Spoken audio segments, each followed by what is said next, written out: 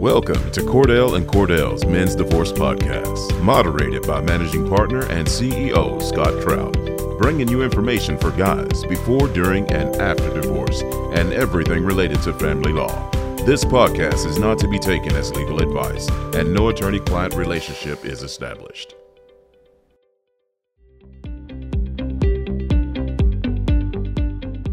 Well, welcome back to the Men's Divorce and Cordell podcast. I'm Scott Trout, Managing Partner, CEO of Cordell & Cordell. And these podcasts, as you know, we try to bring you information in some other areas that affect divorce, pre, post, thinking about it, whatever it may be, all issues before, during, and after. And that's what we're really here today. And we've always been, and as always caution, and we constantly caution our listeners and our viewers about this, and that is, this isn't legal advice, and obviously today's expert, we bring in a CPA, someone in the accounting field, and that's always interesting. But the only real place you can get good advice for your case is a consultation with an attorney. And you can do that with us, but if you're not going to do that with Cordell & Cordell, you want to find one that practices exclusively in family law. And that's really important. No matter what area, it's not really in law. It could be in medicine. It could be in finance. You want to find someone whose area, and that's what they do. And so obviously with us, you can go to cordell.com. You can schedule a consult online. You don't even have to talk to anyone. Or you can give us a call at 866-DADS-LAW. But that's really the only place for it. And this is more educational, informational. We want to give you the tips.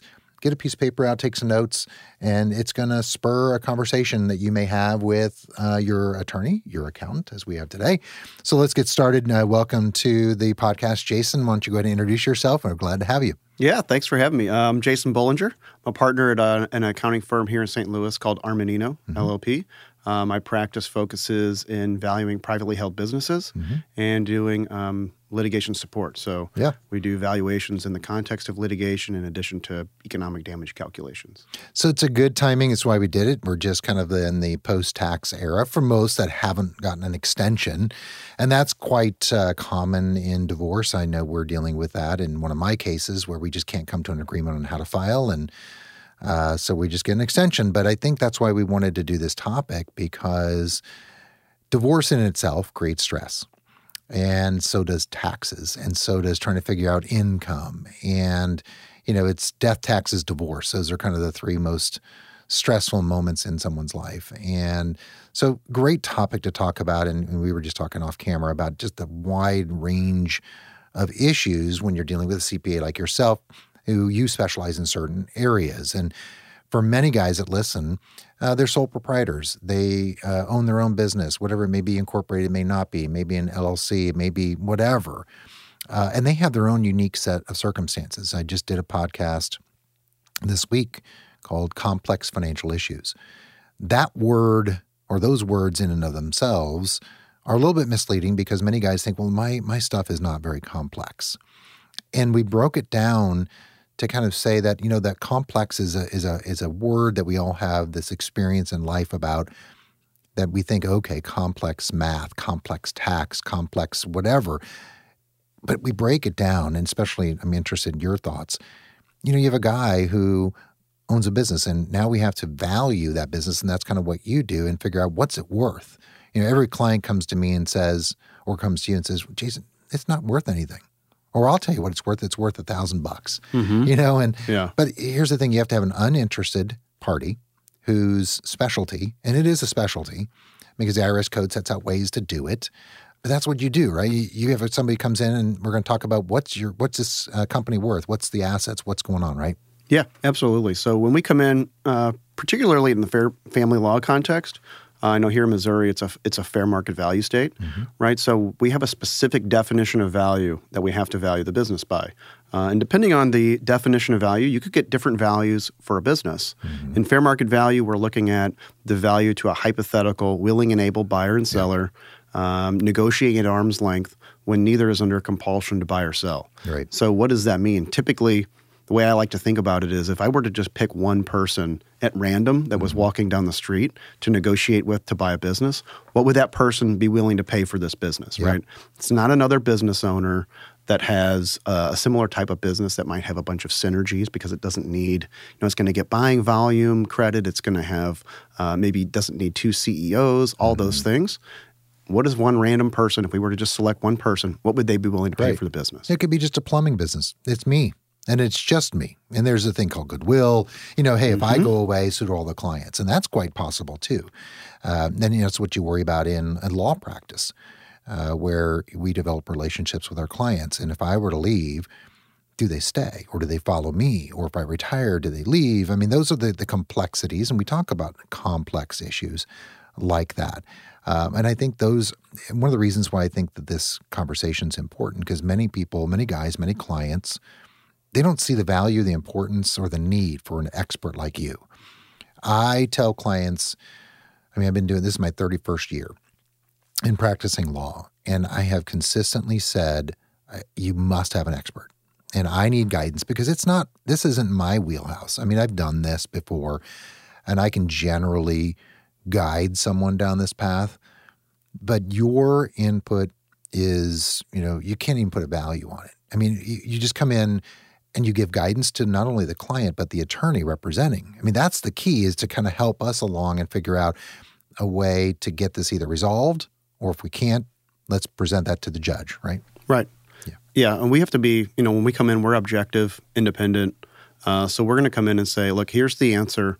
Here's our opinion of value that we're going to give, at trial or at deposition. So we like to let the law firm know ahead of time what that's going to be, because, we can't sway our opinion one way or the other. Once we get to the number, that's the number. Yeah. And we talk about tax season, and why this tax season is important is in Missouri, for example, spousal support, alimony, what they used to call, or alimony used to be called maintenance. Where there's no formula here in Missouri. And I know guys watching around the country, Kansas and Texas, they have formulas. But here specifically why your services are important. We do this, what we call an income analysis, trying to figure out really what is the income, what's left after taxes. And that's something you do as well? Absolutely. Yeah. We do quite a bit of that, really looking at kind of what was the income level of the couple on a go-forward basis, and then what is that split depending on the different maintenance amounts that would be paid. So whether it's $1,000 a month or $20,000 a month, what does that look like in terms of percentage of combined income that gets paid to each party? A lot of times the courts like to see that percentage number. And so that's how we break it down. But the important component in that is tax. Yeah. So we have to run through and really determine after tax what all that cash flow is going to look like. And those tax nuances are different for every couple. Yeah. And, with the tax change now with maintenance no longer being deductible, that threw a whole wrench, not only from my job.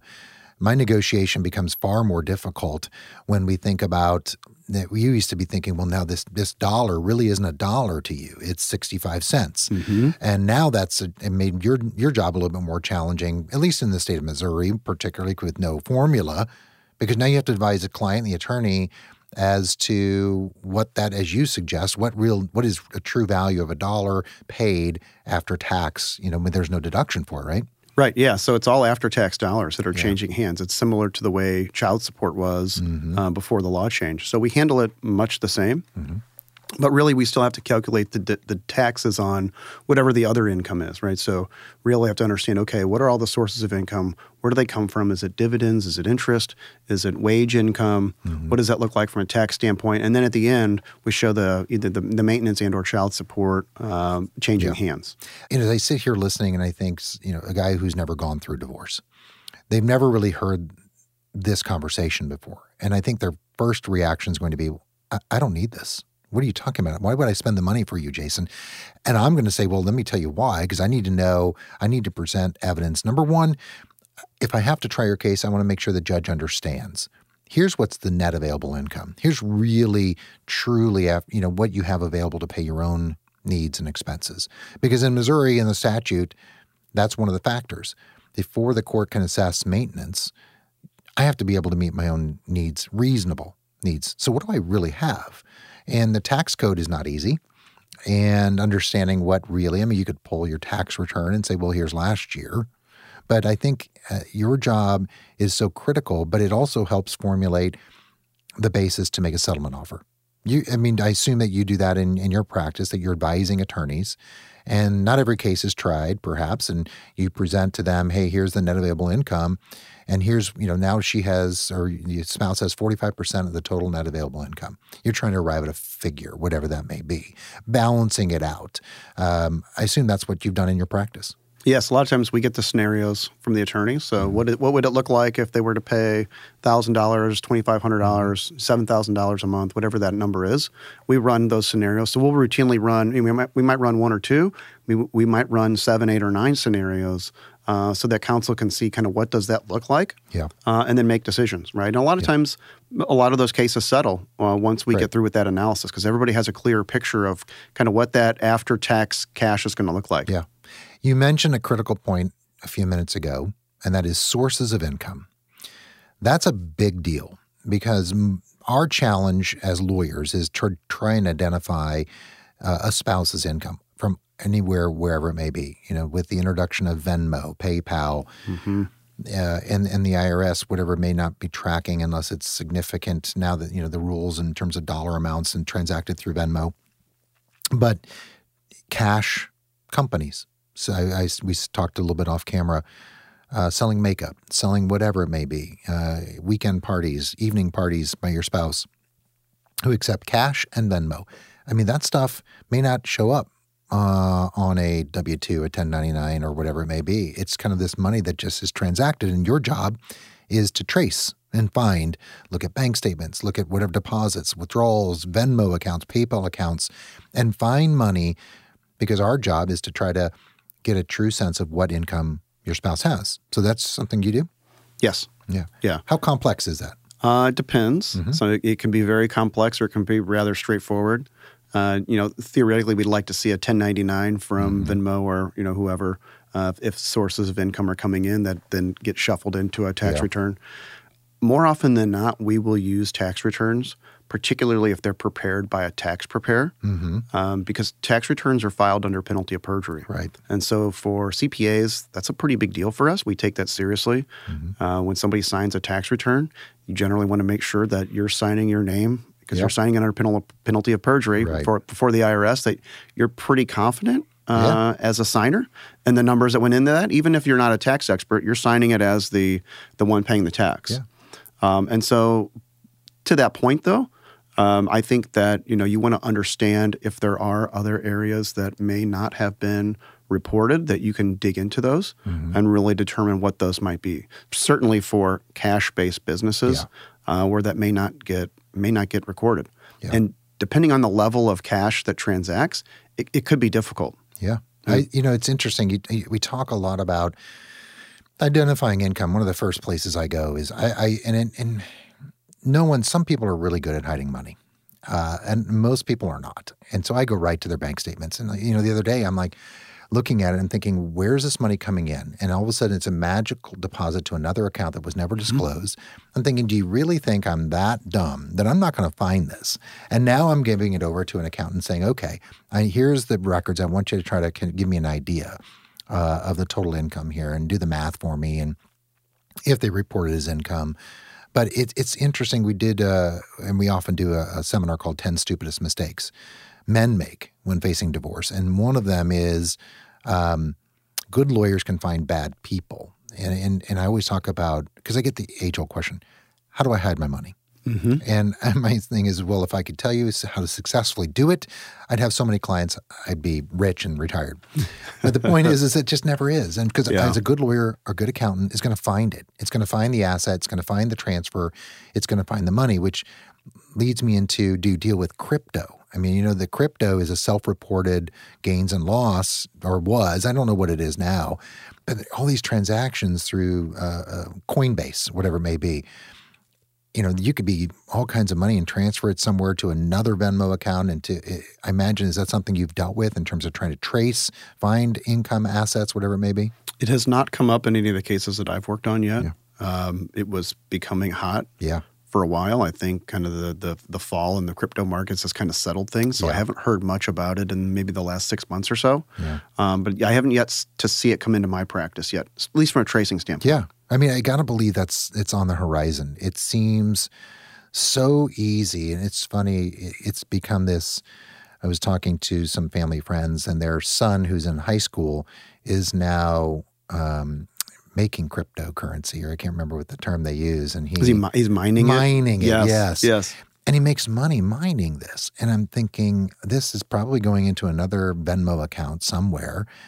And if someone doesn't disclose it, trying to find this stuff, what we thought was difficult, trying to find income from these parties, from these side businesses, now it's become immensely more difficult when a Coinbase isn't under a reporting obligation to the IRS. So you're not issued a 1099 or K-1 or whatever it is. It's crazy. So, that's the importance of, for us, representing guys, where our job is to try to ensure that the court sets an income high enough for your spouse, that spousal support is not an issue or it's a minimal issue. And it starts there. It starts utilizing services like you, because it's critical. I'm not going to be able to do it. I can't testify to it. And we need independent, as you suggested, authority to tell the court, believable, and they can rest on that. So some of the other issues as we're getting, to the end of our podcast that are interest really not in your wheelhouse, but we talked a little bit off camera, that are relevant in this tax season that happen a lot. And that is someone files married separate during the divorce, doesn't tell their spouse files married, and now obviously it's going to trigger probably an audit, or IRS is going to kick it out, right? Because you have a spouse, each of them claiming some other different deduction when they should be doing a unified, right? Mm-hmm. Something that happens. So can they amend?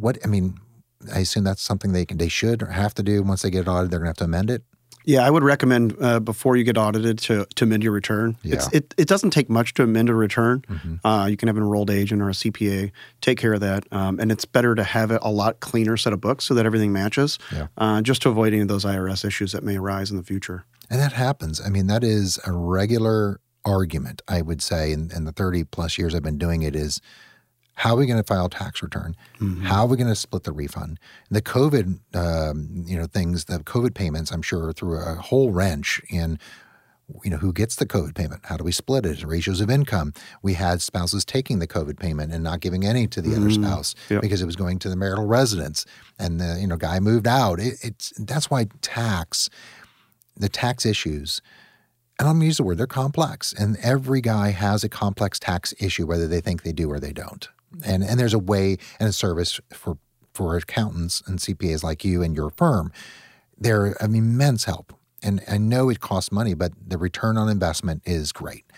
So let's, as we wrap up, just your general thoughts. 2023, guys out there, businesses, solo, whatever it may be, any things that they should be thinking about with organization, compiling records as they go through and anticipate, hey, I'm going to be divorced this year. What should they be thinking as I always like giving a walk away for guys listening. Yeah, I would say the one thing that I would hone in on is really making sure that you've got organized books and records, as organized and as detailed as you can get them. Mm-hmm. Even account statements. Banks only keep account statements going back 7 years. Mm-hmm. What I find in my practice a lot is separate assets. So this was a separate asset. It was an account that I brought into the marriage.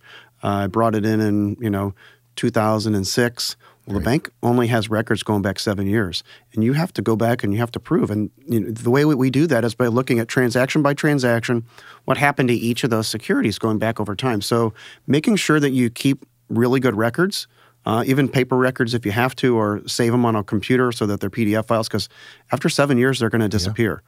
Impeccable records will go a long way in just helping us from an ease of use standpoint, do our jobs, but it'll also give us better insight into helping project what's going to happen in the future from that tax and cash flow statement. You're making sure that you've got a good handle on that. Yep. We get called in a lot of times on modification cases, right? Because somebody didn't have a clear understanding of what the actual income was. They agreed to some sort of a spousal support number. They get into it 6 months, 8 months, 10 months, and they say, uh-oh, I can't pay my bills now, right? Because I didn't really have a full understanding of what that economic picture was going to look like on a go-forward basis. Yeah. So having somebody come in and to your point, I think it costs money now, but it'll save money in the long run by having good organized records and having a good complete picture of what it's going to look like on a go-forward basis. It's good timing, good conversation in that why I think these podcasts are important is we're approaching, in a couple months, Father's Day, and we're going to celebrate Father's Day all month in June at Cordell, and we're going to talk about, with experts like you, about let's just not talk about divorce and custody, but planning. And I think that is so key, is for guys to understand, as you suggest, what are the ramifications of the number you agreed to? Because it sounds like, okay, I could pay $500, but then you get into it and you're like, oh my gosh, I didn't realize that I don't have $500 extra. So that your job is to kind of say, okay, let me take your expenses as you have them. Here's what's going to happen. Here's kind of the tax ramifications. Here's your net. You're going to be short by $200. Mm-hmm. So either you got to, we just did a series on divorce in terms of trying to figure out the economics of divorce. And that is something then overlook. And that is, you then have to either get another job, change jobs, or work overtime, or get remarried to an heiress, somebody who can support, the mistakes you made in divorce, and then your divorce judgment. But that's so critical. And I think just not aside, as I said, and you did, not just planning in the divorce, but post. Yes. So you walk away with, you're equipped, you know exactly what it's going to mean, and that could go for even, I've had guys split their retirement unequally. 70-30, they're buying out of the maintenance. What does that really mean? How long is it going to be for you to continue working? You can do that analysis and say, okay, now you're down to $100,000. You want $500, reasonable rate of return. Here's your investment. Here's how many more years of working you're going to have to do. Right, or how much you're going to have to save in the meantime to make up for that difference. Yeah. I mean, that's the economics. And that's why I think, our job and something I think we do differently, and we've been professing for a while. We're going to talk a lot about that in the month of June when we talk about celebrating dads in the entire month. And that is, let's just get away from what is it you need to do to prove your case and be successful. But what is it you have to do walking away and equipping you? And it could be as simple as what we're talking about. How much longer, how much more do you have to contribute? Organized. Where do I go to buy groceries? Those are the things we're going to talk about. We may have a breadwinner who wasn't a primary caretaker, and they don't know how to do that. Now guys got to learn these tools and then utilize you to help them with their finances. So great stuff, Jason. I appreciate joining. It's, as always, so relevant and so equipping for guys listening. So I appreciate it. Yeah, thanks for having me. Appreciate it. Well, continue to tune in. Subscribe to our podcast over on Apple iTunes. You can check out our YouTube channel where everything sits, including our virtual town halls. And by the way, we have a virtual town hall coming up every month where you can log in live, not just listen to this recorded. You can watch it recorded, but you can ask questions live of a panel of experts that we bring on every month. And then watch out for more information coming up in June. We're going to go live every week in June where we're going to celebrate dads the entire month of June and give you experts just like this today. We're going to equip you and just talk a little bit more outside of how we prepare you. In your case, we're going to talk about before and after as well, and some tools and resources during. But check that out. But go to the YouTube channel where everything sits. You're going to find out plenty of information. Go to our website, cordell.com, or give us a call, 866-DADS-LAW. So until next time, have a great week.